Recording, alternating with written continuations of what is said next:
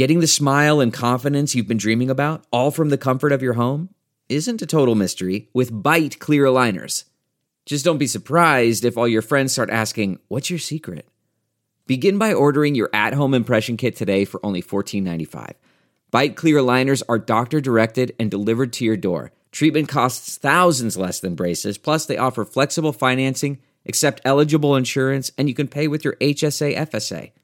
Get 80% off your impression kit when you use code WONDERY at Byte.com. That's BYTE.com. Start your confidence journey today with Byte. Hey there, Cynical listeners. Kaiser here. We're doing a two-parter with our guest today. Tune in next week to hear part 2 and enjoy the podcast.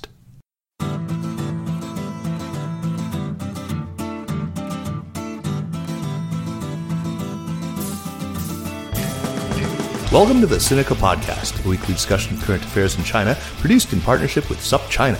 SupChina is the best way to keep current with the latest news on China with a free email newsletter, a smartphone app, and at the website supchina.com. It's a feast of business, political, and cultural news about a nation that is reshaping the world.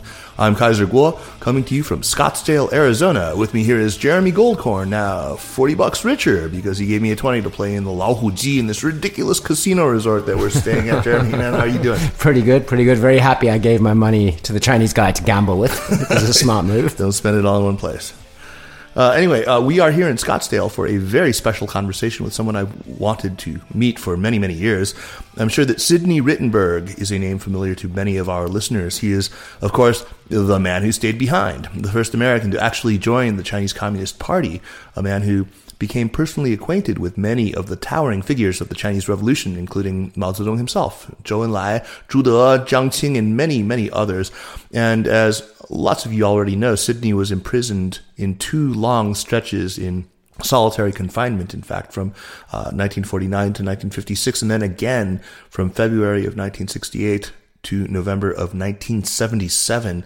He remained in China until 1980 when he returned to the United States, where he started a very successful consulting business. Sidney Rittenberg, it is a great honor to welcome you to Sinica, and we thank you so much for welcoming us into your lovely home to record with you.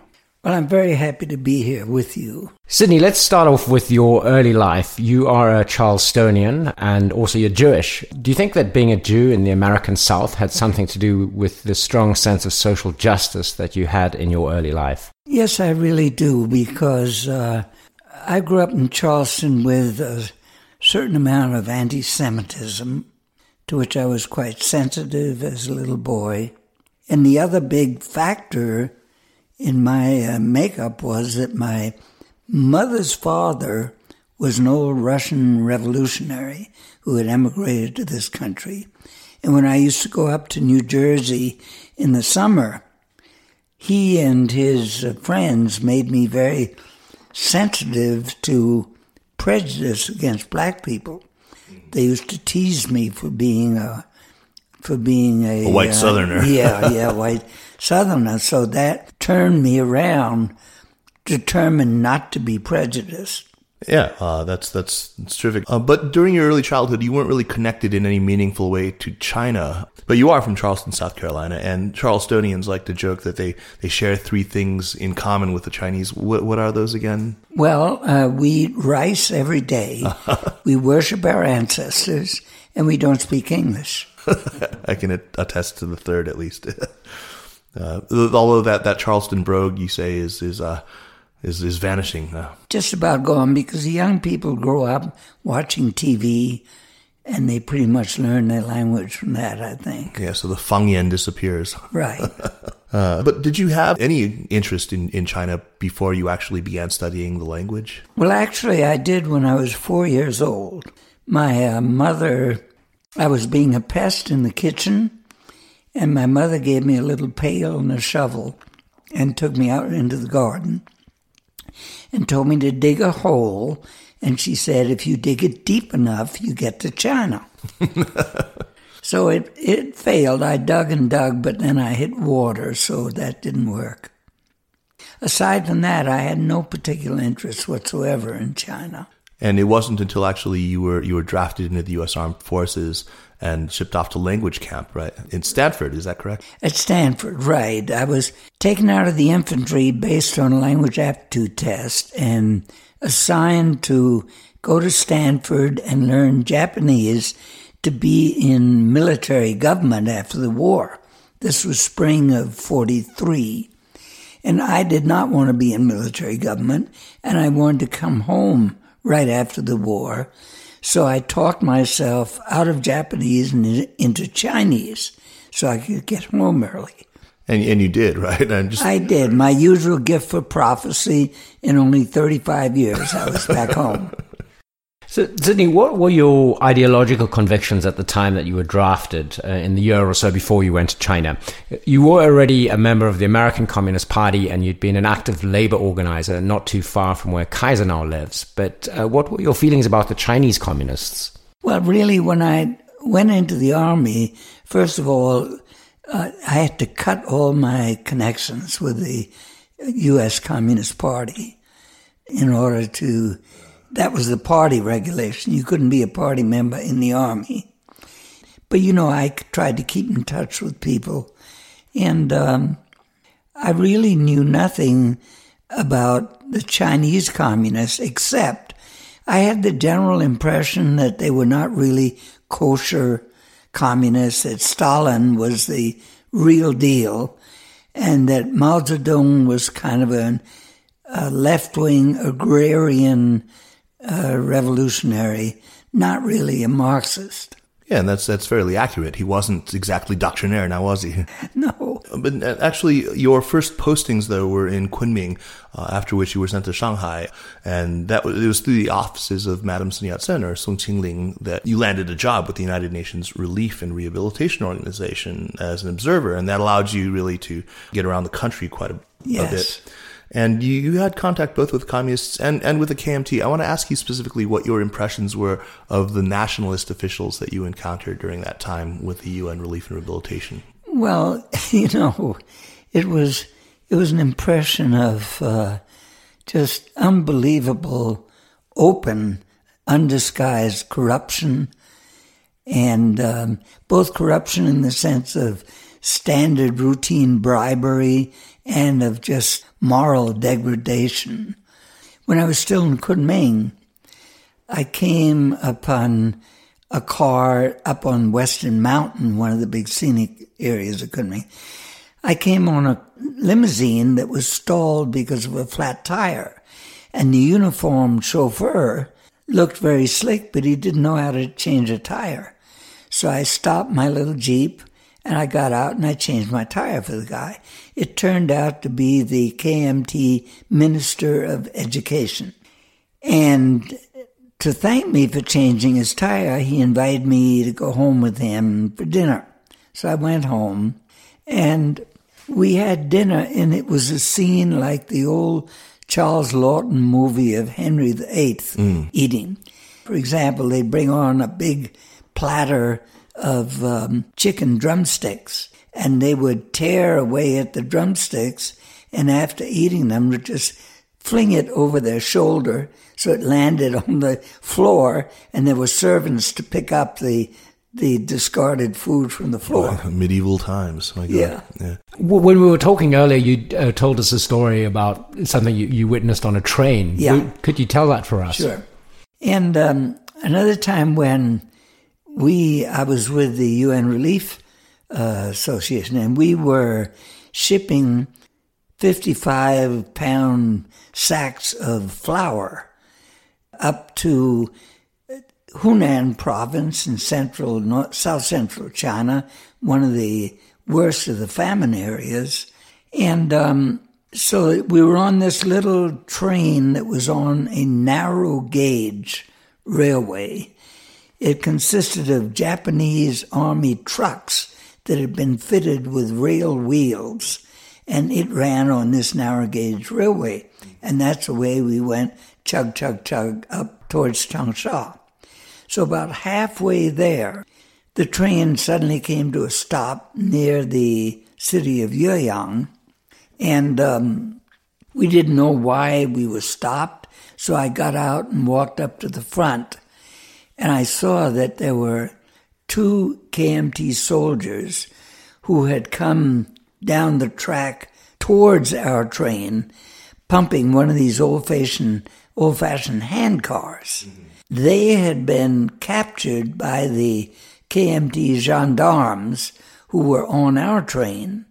And when I arrived, the gendarmes were tying their hands behind their back with some baling wire. And I asked the gendarme sergeant what was going on, and he said they violated the laws on safety of transportation, and so we're going to shoot them. And at the same time, I could hear the men protesting, these 2 men. They came under orders from their commanding officer in the next town up the rail. It's called Linxiang. He had ordered them to come to Yueyang to buy him cigarettes, and that's why they were on the rail. But no excuses. They were hustled up across a little ridge, and we heard bang, bang, bang, and then the gendarmes came back and got on the train. And some 秦始皇 action here. This is just, yeah. Oh my God. And nobody said a word. Nobody seemed to find it strange. Then we got to Yueyang for the night. We stayed in this little Chinese inn. And when we got up in the morning, we found that all of our relief flour had been donated mainly by people from the English-speaking countries, that it had all been stolen in the middle of the night. And we found later that it had gone into the headquarters of the KMT Army Logistics Department, which was in Yueyang, and that they shipped it down south to the port of Zhanjiang in Guangdong province, from where it was shipped down to Southeast Asian cities like Manila, Singapore, and even to Calcutta, where it was bought back by our relief agencies. The same relief agencies? Same relief agencies. After having been donated, they had to buy it back. And then, as an observer, my job was to investigate things like that and see what was really happening. So I found, with the help of Chinese friends connected with the Chinese communists, I found that the mastermind behind this plan was the American head of relief for that province, for Hunan province. And this was a man that, on the surface, was the most humble, pious Christian that you could ever imagine. He's the only person I ever saw who, when you ate at his table, he used to say grace at the beginning of the meal. He would stop you in the middle to say grace again. And between courses, presumably. Yeah, and at the end he would say grace a third time. Well, that night I was awakened around midnight by his Chinese woman secretary, who told me how this man continually raped her, and he threatened her, if you talk, you lose your job. She and her husband and 3 children would starve in the famine of those days. And that was the kind of ogre that was in charge of relief. And he was part of the deal of stealing and transshipping and reselling the relief goods.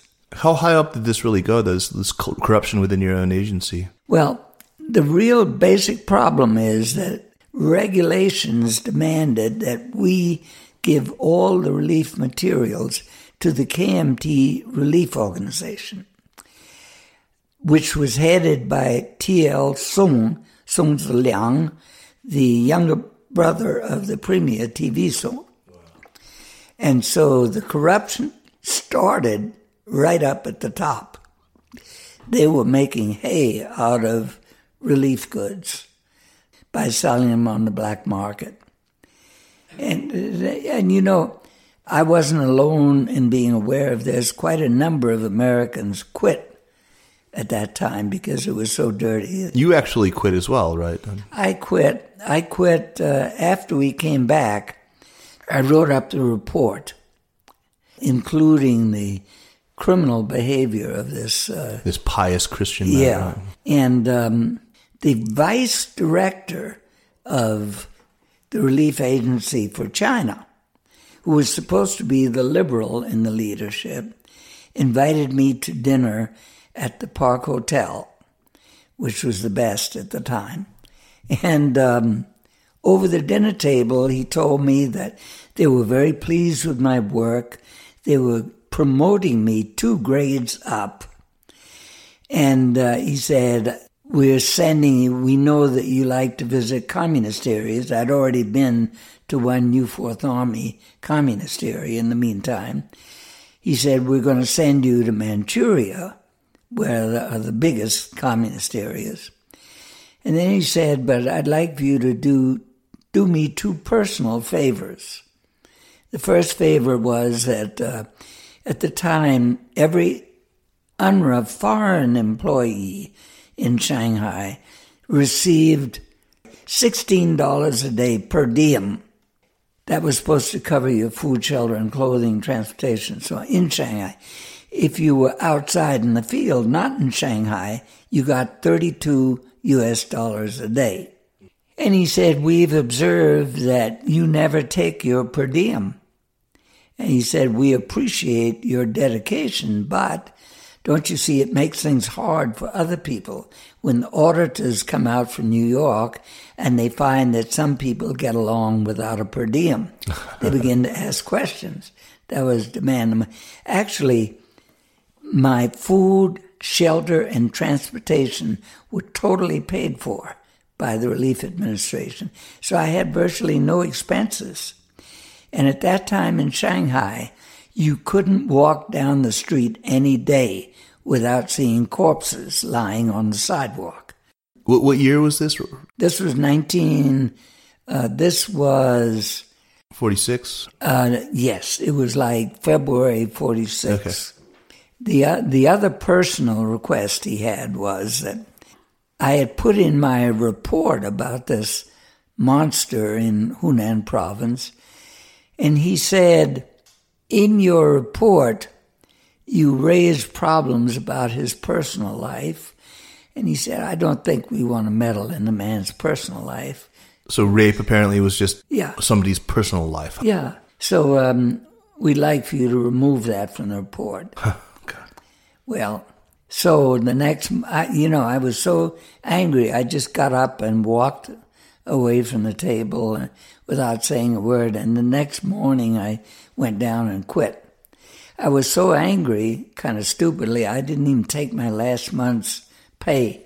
I just wanted out of there. So how did you get from there to Yan'an, to the communist base? I booked passage on a ship to San Diego from Shanghai to Long Beach. That's the wrong way, actually. Yeah.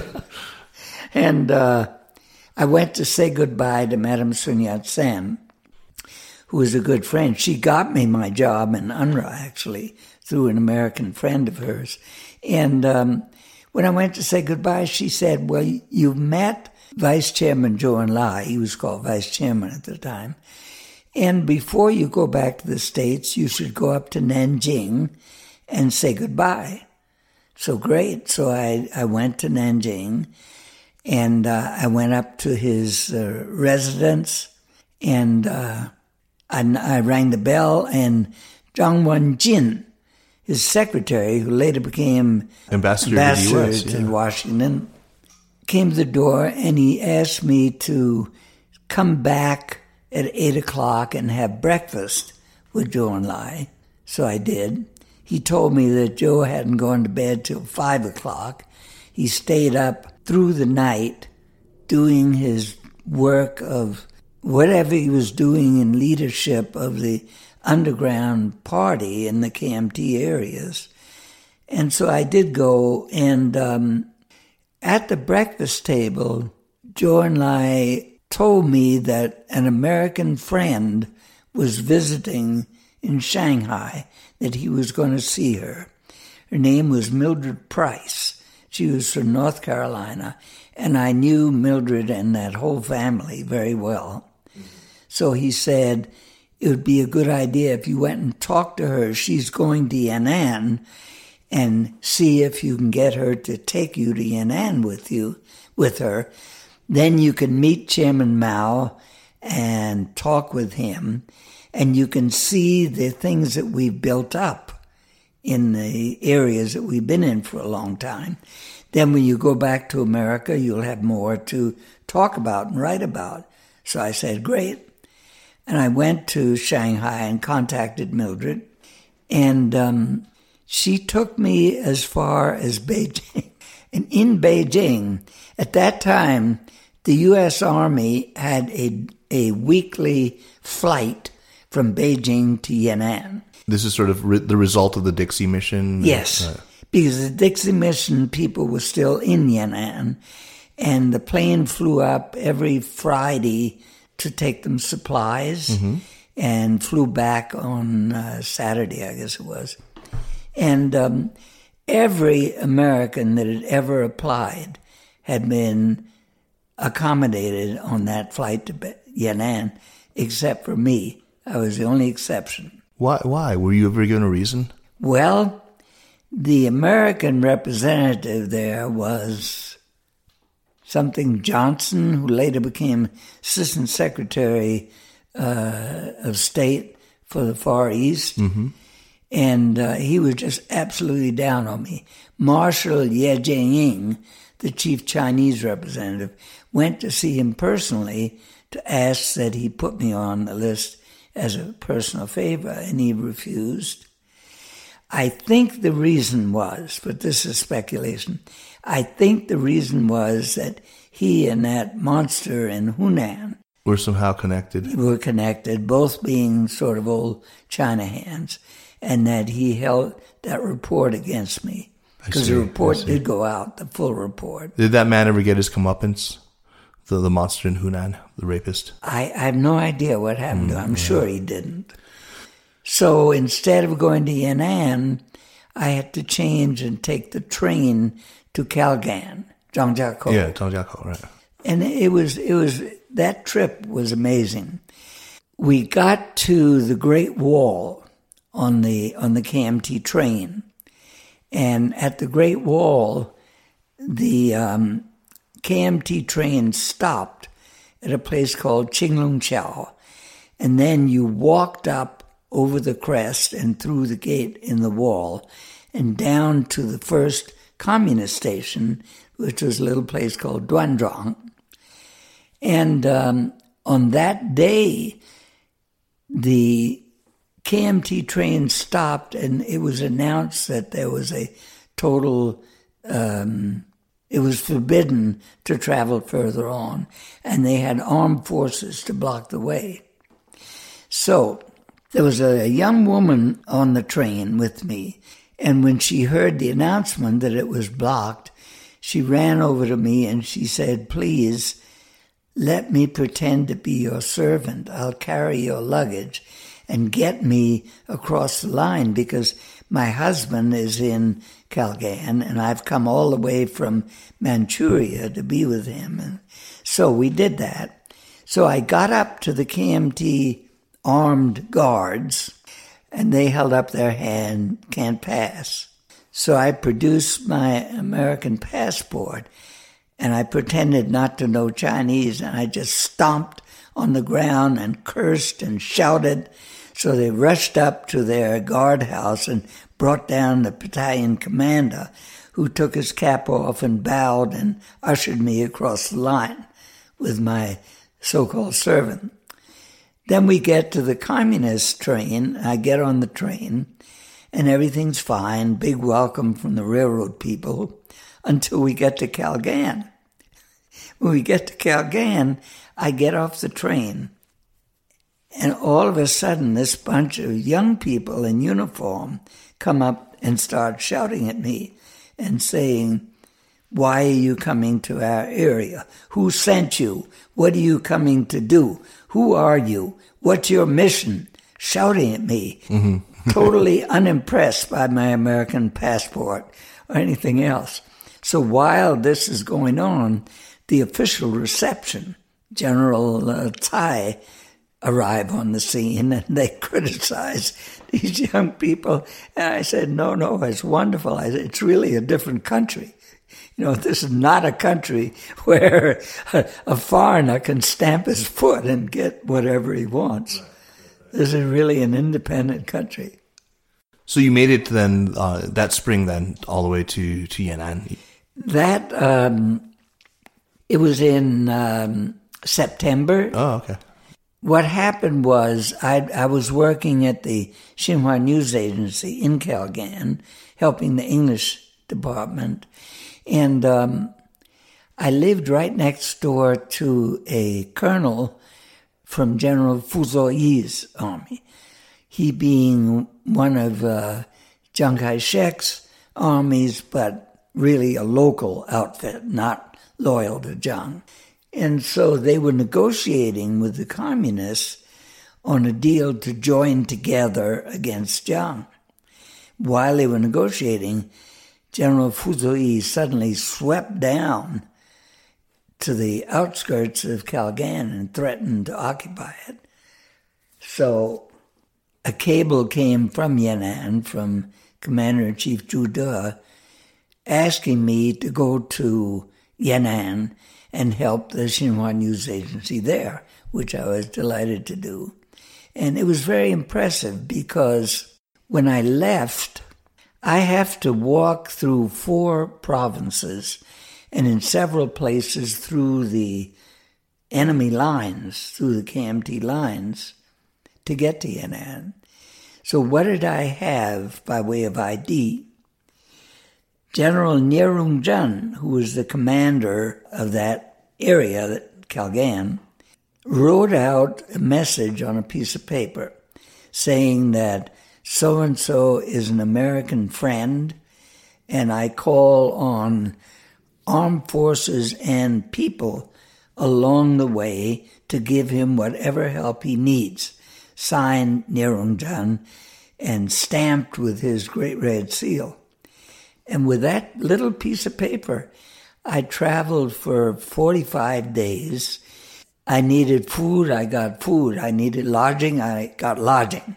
Whatever I needed was there just with that piece of paper. Wow. And I was thinking, the President of the United States couldn't do that.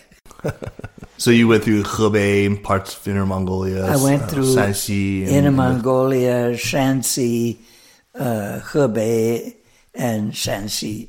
Mostly on foot, you were walking. Mostly on foot. What a journey. So, Sydney, in the film The Revolutionary, which tells the story of your life, and we don't want to rehash the same story, we encourage our listeners to watch it, but you say that one of your motivations to join the Chinese Communist Party was because if you were going to stay at Yan'an, you were going to be cut off from the outside world, and you didn't also want to be cut off from the inside world of if you were not a party member. So were you already comfortable at this point, sort of crossing the line from observer and foreign supporter to being an active participant? Oh, yes. I wanted to be an active participant very much. I didn't want to be an outsider because, I was used to organizing work in the South. I was used to being one of the boys. And in the South, we were very sensitive to people that were prideful and put themselves above the workers and so on. We considered them phonies. Anybody that bragged about what I've done for the working people, we considered to be not quite trustworthy. So I didn't want to be an outsider looking in. And of course, that problem was impossible to completely solve. Well, you got right out of the armchair, though, didn't you? Yeah. And there were other left-leaning Americans who had made their way to Yan'an and who were in other Chinese cities as well. Talk about a little bit your relationship with some of those. I mean, and you crossed paths with some of the real luminaries among them. Did you know, for example, Edgar Snow or any of these others? Or were you influenced by his writings? I knew Snow when he came back to China in 1960. Right. And later in 66. The other side of the river, right? Yeah. That's when I got to know Snow. But not in his earlier years. Okay. But I was influenced by Red Star Over China, especially by the biography of Mao that was in it. Mm-hmm. I'm curious. I mean, we're jumping ahead here, though. Did you think that squared with the Mao that you then went on to meet? I did. Oh, interesting. I did. Yeah. I thought it was it was a good description. While we're on the subject of the other foreign leftists in China, I think you say, I can't remember if it's in your book or in The Revolutionary, that more than 80% of the foreigners helping the Chinese at the time of the communist takeover were Jewish. And, you know, I just some of the names, of course, that I know: Sidney Shapiro, David Crook, Israel Epstein, Jane Sachs Hodes, Sion of the Sachs the Sachs of Sachs Goldman fame, and you, Goldman Sachs fame. So, you know, what's the connection? I've asked you about, you know, being Jewish already, but there seems to be that something was going on at that time. I wish I knew. There was no prior connection between these people. In those days, in Mao's day, in order to come and work in China, you absolutely had to be formally introduced by the Communist Party of your country. Otherwise, they would not accept anyone to work there. So these people, I mean, there were Jews from Peru, from Colombia, from Lebanon, from Germany, from England, from Italy, from France. No connection between them. Why is that? I really don't know, except that I think that a fair proportion of Jews tend to sympathize with the underdog, sympathize with victims of prejudice and so on. The Chinese were certainly that. And what about the broader connection between Jews and Chinese that is so often been commented on?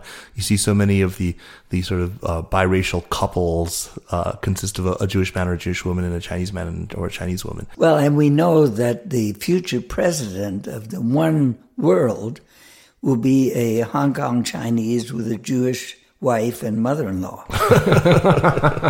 Yes, so it is written. But, you know, it's... I have 2 books at home in Washington which expand on the theory that the Chinese are the descendants of the 10 lost tribes of Israel. Yeah, I've seen that one. I've seen that idea.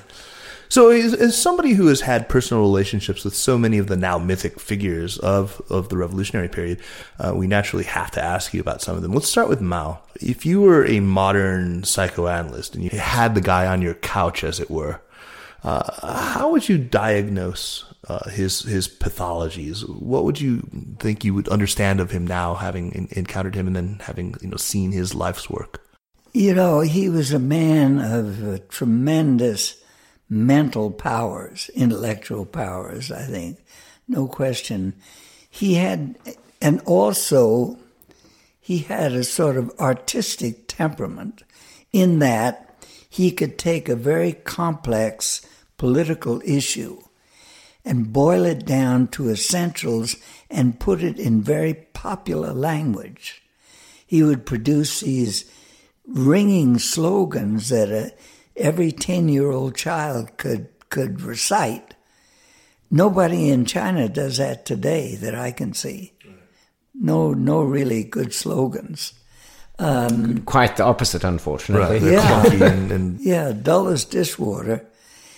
So that was one thing about him. And also, his analyses were deeply ingrained with humor. So when you sat and talked with him, he would keep you in stitches. And he would laugh too. It's very funny. Like when he was describing one day, what were the mistakes made by the infamous Wang Ming, who represented Stalin's position, really, and whose wrong military tactics led to their defeat and the necessity to make the Long March, which was a retreat. What was wrong with Wang Ming? And he said there were 3 great principles that Wang Ming couldn't understand. The first one was that people have to eat. Says it sounds very simple, but he couldn't understand it. So he used to drive out troops into areas where we were not known, where people didn't support us, where they hid the grain, where the men couldn't get enough to eat. Second principle was people walk on their feet. So he used to walk the troops day and night, day and night, day and night, till their feet were covered with blisters and they could hardly move. The third, he said, to be fair, Wang Ming understood half of it. The third was that bullets can kill people. And Wang Ming understood that our bullets could kill the enemy, but he didn't understand the enemy bullets could kill our people. So he lined them up in regular formation and marched them into battle, because he thought, we're a big country now, we have to fight like a big country. And he used which I didn't understand at the time, I had to ask somebody, he used the Hunanese word for bullets, not Zidane, but Paozi. Paozi. So very, very, very humorous. So, and I thought when I knew Mao before entering Beijing, I thought that he was the best listener that I ever talked to. I mean, he asked you questions and he focused every fiber of his being on hearing your answer, so that you forgot you were talking to a famous individual and you just talked very normally. And from the first time I saw him after he came to power, which was first time to sit and talk with him, was 1963, and he really had changed. He was not the great listener than he had been. He held forth, and you listened. And did you see before then, when you were still at Yan'an, were there any signs of his criminality that became evident to you later on? Of his criminality, the seeds, were they already visible in the man? Not to me. So the Mao you met in 1963 again was already radically transformed. Yes, I would say he was. In Yan'an, Mao, Zhou Enlai, Liu Shaoqi, they walked around the village streets, and anybody came up and said hi and talked with them. There's no big deal. He had one guard with him who he would keep at a great distance. He would not allow the guard to be close to him because he didn't want to frighten people away. He wanted to be open to people to come up and talk. And of course, all that changed drastically after coming to power. Well, he had experienced an awful lot between 1949 and 1963, including being denounced by Peng Dehuai. Yeah, and I think what happened after coming to power, the underside of the man, the narrow peasant mentality, began coming to the fore. Envy, jealousy of other people. I remember his saying in 1956, he said there are two kinds of people that I'm afraid of. One is the democratic capitalists who are part of the United Front, and the others are the big intellectuals. And why am I afraid of them? Because they ask too many questions. What about his wife, his third wife, Jiang Qing, who was another person you got to know in Yan'an, and who also, I believe, changed quite a lot and would be of enormous consequence to your own life. Yes. Can you tell us about her? What you understand about her personality? She was like two different people. When I knew her in Yan'an, I used to see her quite a number of times, and including at the regular Saturday night dances. She was rather a retiring, demure sort of person. She used to complain about poor health and generally being very quiet. And, she was not treated as any big deal. I remember New Year's Eve, 1946, so the day before 47, when I went with the leaders of Xinhua News Agency to wish Mao a Happy New Year. So Jiang Qing was holding the fort at the gate to their house, sitting in the gatehouse. And in the outer gatehouse was the head of the Communist Security Service, Li Kenang, who was very fond of practical jokes. And when we went there and asked to go in and see the chairman, Li Kenang called Jiang Qing on the phone, and he said, so-and-so is here to see the chairman, and if you don't let them in immediately, someone in your family will die. Just like that. He also said, we have a comrade Li here. He's a member of my family. Do you have foreigners in your family? Li Dunbao, yeah. So, I mean, she was no big deal in those days. God help anybody that talked like that to her during the Cultural Revolution. I can imagine. You know, when I used to go and have dinner with him in the 60s, she would be at the table, and the most she would ever say was pass the Gumbao Jiding or something like that. She took no part in the political conversation. Very demure. So in the Cultural Revolution, first time I saw her was December 12th, 1966. I don't know if you ever saw the old Hollywood movie of Tale of Two Cities with Blanche Yerka, who played Madame Defarge. Mm-hmm. And she was ranting and raving like a maniac. And that's the way Jiang Qing was. So like a different person entirely. So that seemed to happen just in the space of a year or so, did it? Well, I don't know when it started because I didn't see her, but just a few months into the Cultural Revolution, that's the way she was.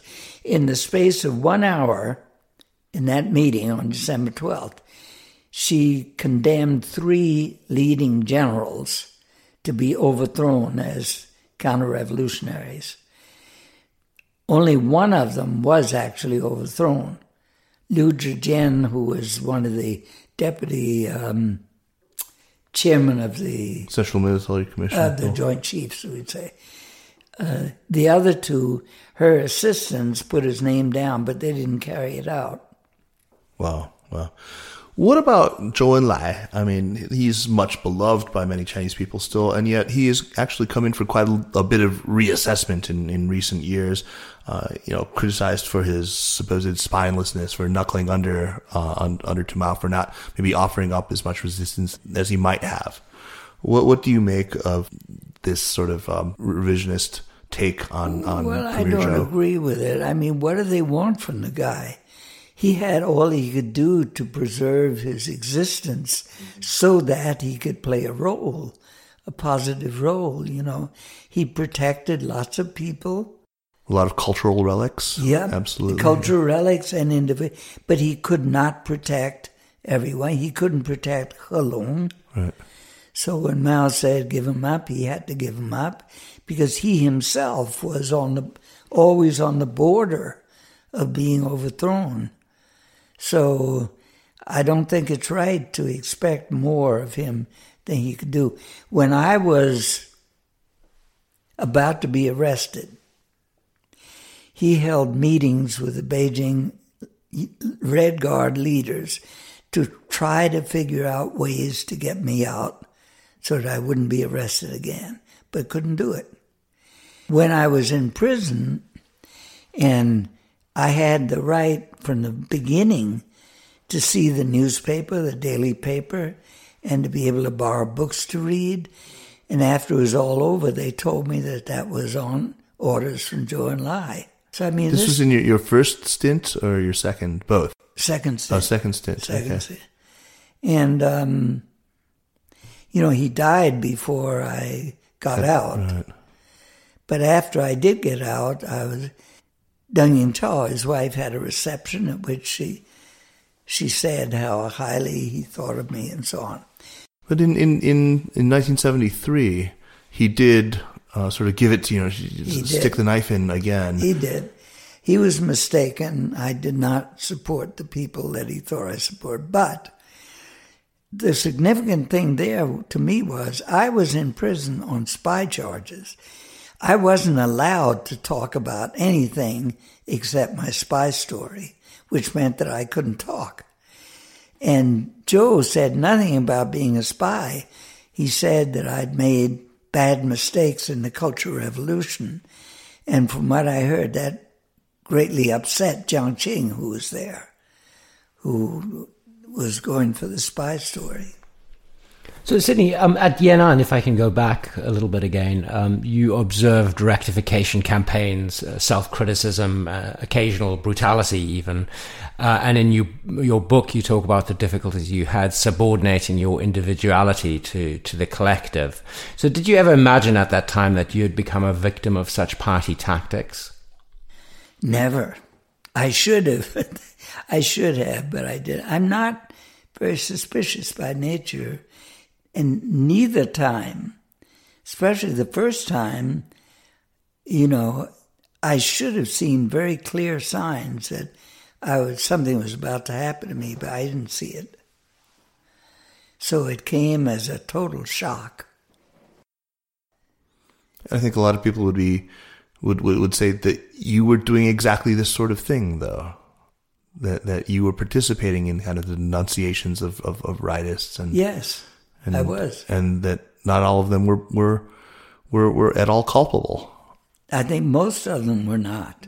Most or all of them. That's the one thing which in prison I deeply, deeply regretted.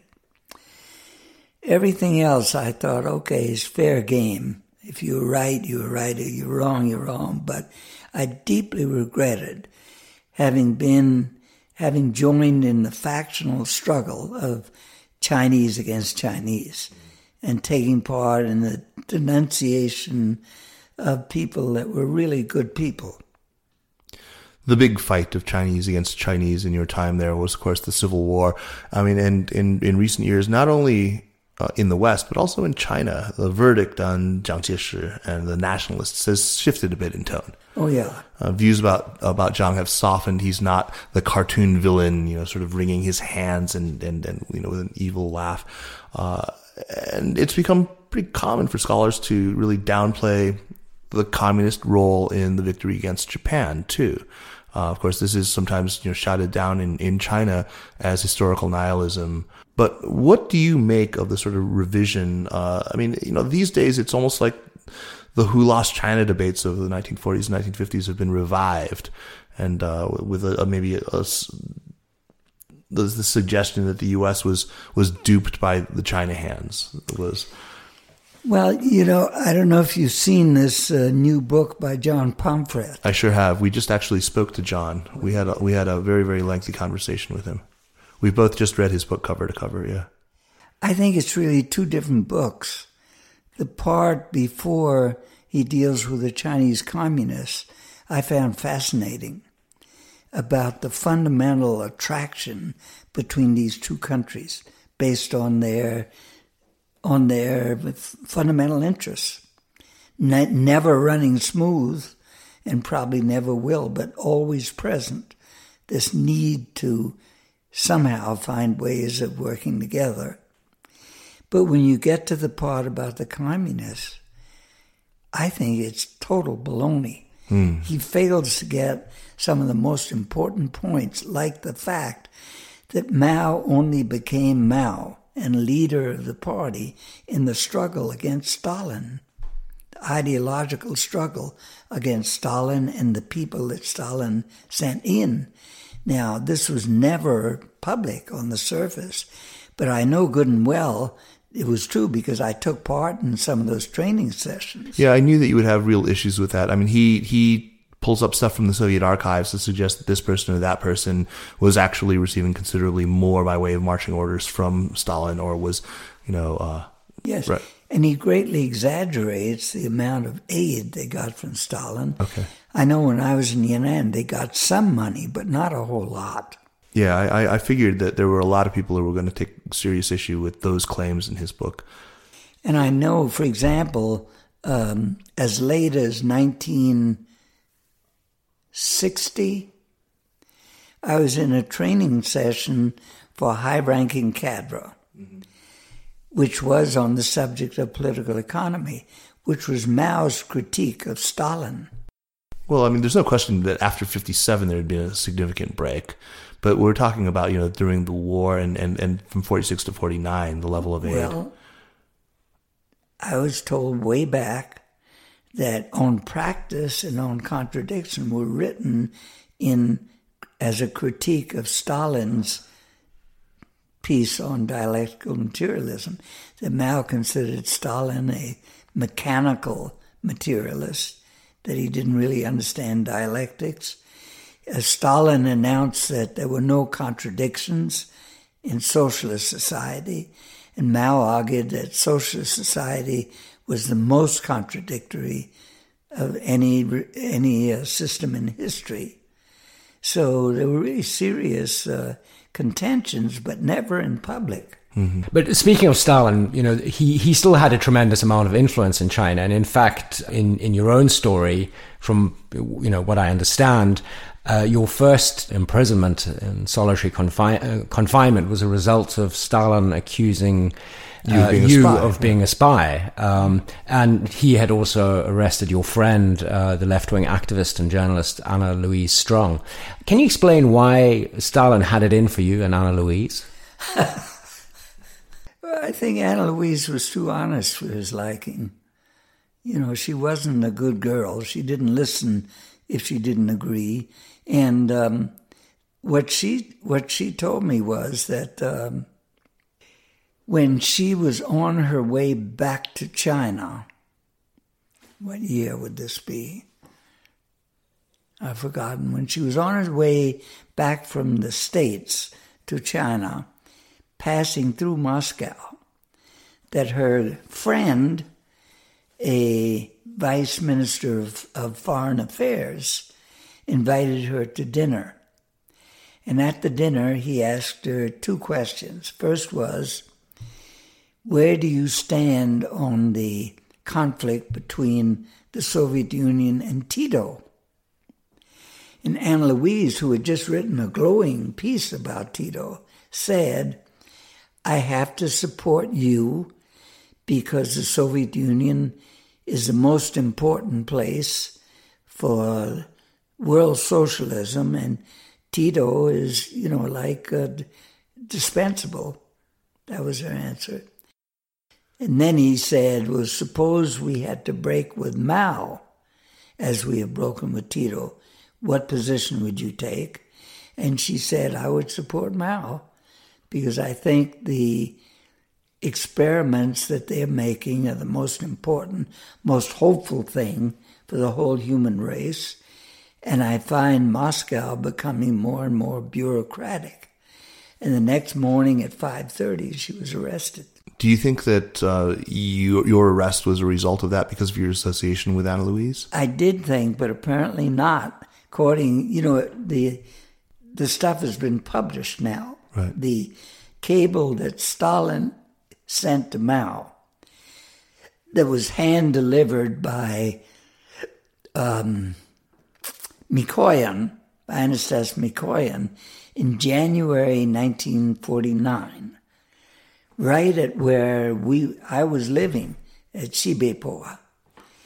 He delivered a written cable from Stalin asking that I be arrested, that I was an imperialist agent. And Mao sent a reply. Two people, myself and George Haydem.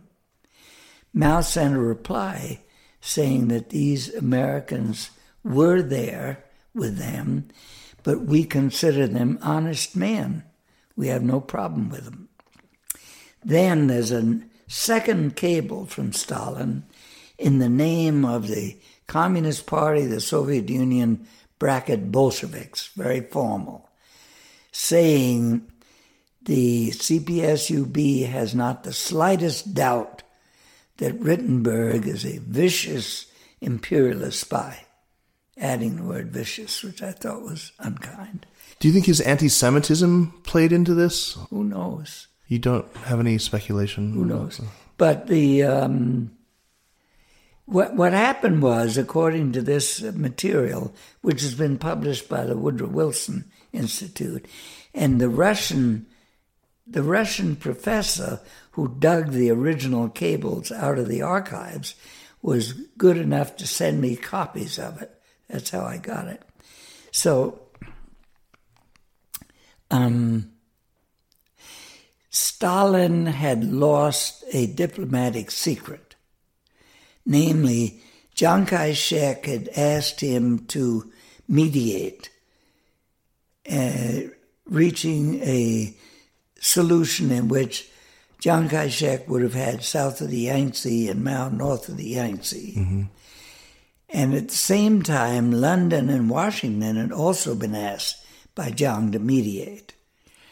And before Stalin had a chance to answer, he was going to say no. Before he had a chance to answer, the other two capitals said no, and the whole story was published. So he felt that his thunder had been stolen, and he was sure that the leak must have come from the Chinese party. And there were two Russian doctors in Yan'an when I got there, a surgeon and an internist, who both, I went to Orlov, the surgeon, I went to his cave and had a huge amount of radio equipment on a shelf up in the cave. So he was in daily contact. And this material showed that Orlov sent a cable to Stalin saying that there was this American Rittenberg who was very trusted by the Chinese leaders, but who claimed to have studied Chinese language for 1 year in America, but it was completely impossible that anyone could learn Chinese that well in 1 year. Right. Therefore, it must be a spy. We get punished for strange things. Yeah, I think being punished for speaking Chinese is it's not unusual. So, Sidney, during your first detention, you were actually offered the chance to go back to the U.S. or yes. to stay in prison to await the results of the investigation. Yeah. And you ended up choosing to stay and ended up staying for 6 more years. Why? Why did you decide to stay at that point? It really wasn't a choice. I never hesitated for a minute. Okay. First of all, I'm a physical wreck. I'm a nervous wreck. So I'm going to go back to the States and frighten my friends and family and so on. The other thing is, what am I going to do? Work for McCarthy? Right. If I go back, I didn't have a choice. Mm-hmm. I didn't know it would be 5 more years, but I never thought of going back. After your release, you worked at Beijing Radio for a number of years. Did you ever have any misgivings about the propaganda work you were doing? And a sort of related question, you've said of The Great Leap Forward that the production figures were grossly exaggerated. Everybody lied. I think that's in your book. When did you start realizing that everybody was lying? Much later, years later. Years later. I was carried away by the propaganda. I went to this village near the city of Tianjin, and I saw with my own eyes the wheat growing stacked up together. It was so thick that they had to have kids with a rope between the rows waving it back and forth so they could get sunshine and fresh air. And little did I know that the wheat had been transplanted from other fields. It was just a Potemkin village. Yeah. Wow. But I bought it all completely. And nowadays, you kind of seem to accept that there was a huge number of deaths in the tens of millions during the Great Leap Forward famine. Yes. Yes. How did you come to believe that? And were you aware at all during the time of the actual famine that something was terribly amiss? We were not at all. I remember there was a feature written by someone in the English radio section, and I decided the lead wasn't strong enough. And I wrote a lead which said that in the new China, unlike the famine-ridden old days, nobody went hungry. Nobody ever starved. And the senior editor wouldn't pass that. He crossed it out. And I said, why? He said, because it's not true. And I was astonished. Interesting. I thought it was true. And was that partly because you were living a very privileged life? You know, you Yes. write in your book about you had a driver at a Yes. time when nobody had a car in Yes. China. Whatever there was, we had it. Now, I want to ask you a little bit about the years between, say, 1961 and 65. And this time, after Peng Dehuai had criticized Mao for the Great Leap Forward, he went into something of an eclipse. Some people called it the sort of Liu Deng interregnum. What was your attitude during that period? I mean, it's been said by the really doctrinaire Maoists that was Soviet revisionism, that was, a kind of capitalist roading period. What did you make of that period? Were you engaged in any of the sort of political struggles in that time? Because there were people of the ardent left who thought that the adoption of Soviet kind of heavy industry first planned economics was a deviation. In that time, actually, my main activity was working on the Mao translations. So I was not at the radio. I was at a separate translation place. I see. And I was getting sort of fed up. I saw that was my first real doubt about Mao. I think it was 1963 when he wrote because I was reading the internal documents at that time. I was reading at the bureau chief level. And on foreign policy documents, I got just about everything right up from the top. And I remember sitting there in the documents reading room and seeing Mao writing about the Four Clears campaign against corruption in the countryside. And I remember reading Mao said, 阶级斗争一抓就灵, class struggle, it works. You grasp it and it works. And I remember thinking to myself, it works, but is it right? And that was a totally new thought. I think the first I ever had. And I was a little shocked, and I thought, hey, what do you know? I mean, they're the leaders. They're the Central Committee. They're the Marxists. They know. So I suppressed that thought. But that's where it started. And when they demanded that I come back to radio and take part in the Four Clears movement at radio, I refused. But this was an early harbinger of the Cultural Revolution, of things to come. It was like a dress rehearsal in a way. And that, to me, one of the things I find fascinating about your story is that you were actually about my age, or mid-40s at the start of the Cultural Revolution, yet you took a leading role at one of the rebel groups at the State Broadcasting Administration. The people around you, most of the Red Guards were very young, some of them, high school students and much, much younger than you. Did you ever feel out of place at that time, or what was your relationship to the people around you? And if I can just append another question onto that, it always seems from your book and the film The Revolutionary that your wife, Wang Yulin, was always a sensible voice. The voice of reason. The voice of reason, trying to calm the hot-headed Sidney Rittenberg down. Well, she was off at school, remember? All those years she was away at school. You'd only see her on the weekends. Yeah, not every weekend. She wouldn't come back every... during the famine years, we didn't know about the rural famine, but we knew that people were having edema, malnutrition edema. But nobody said it was because of malnutrition. People said it's a virus, or it's something in the water, or something like that. And Yulin was all swollen up.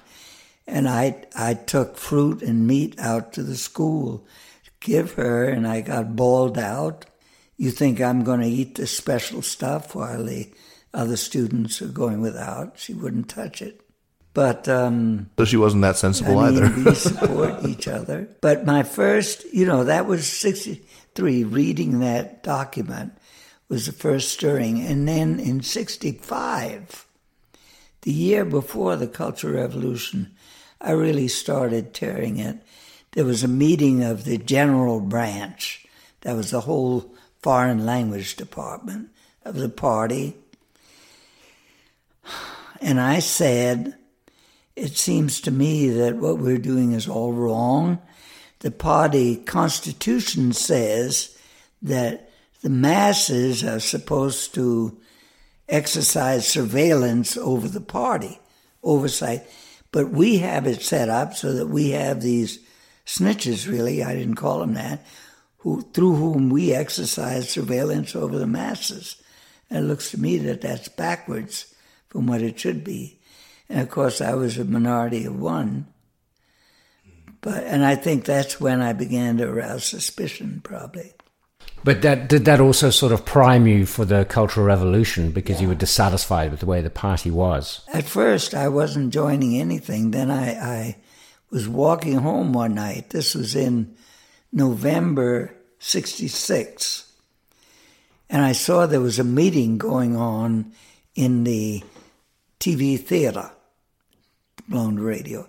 And I went in just out of curiosity, and I see there's a young technician from the technical department who is accusing the head of the radio security department, which is a pretty big department, accusing the head of the department of suppressing him for participating in the Cultural Revolution.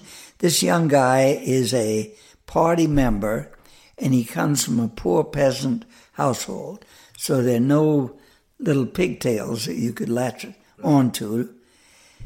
His name was Ma Wen-yo, and the head of the security department, Peng Bao, had transferred him to what was called a concentration camp.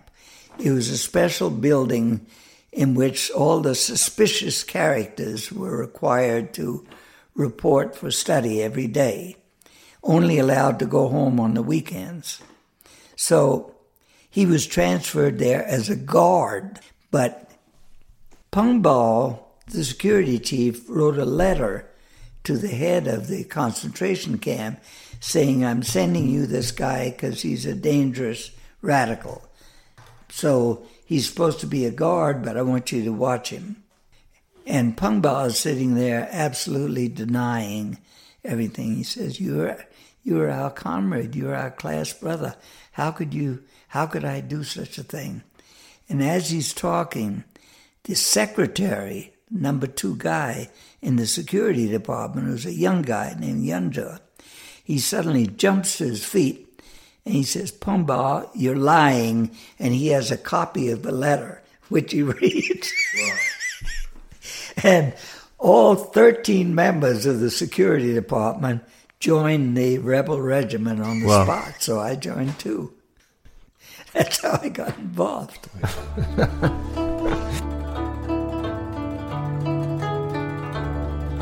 So that was part 1. I trust you'll join us again next week for the second half of our conversation with Sidney Rittenberg.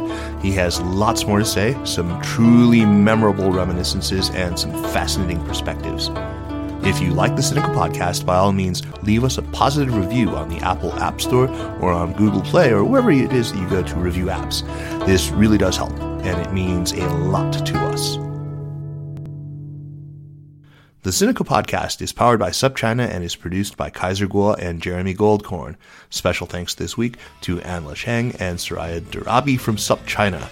Drop us an email at sinica@supchina.com.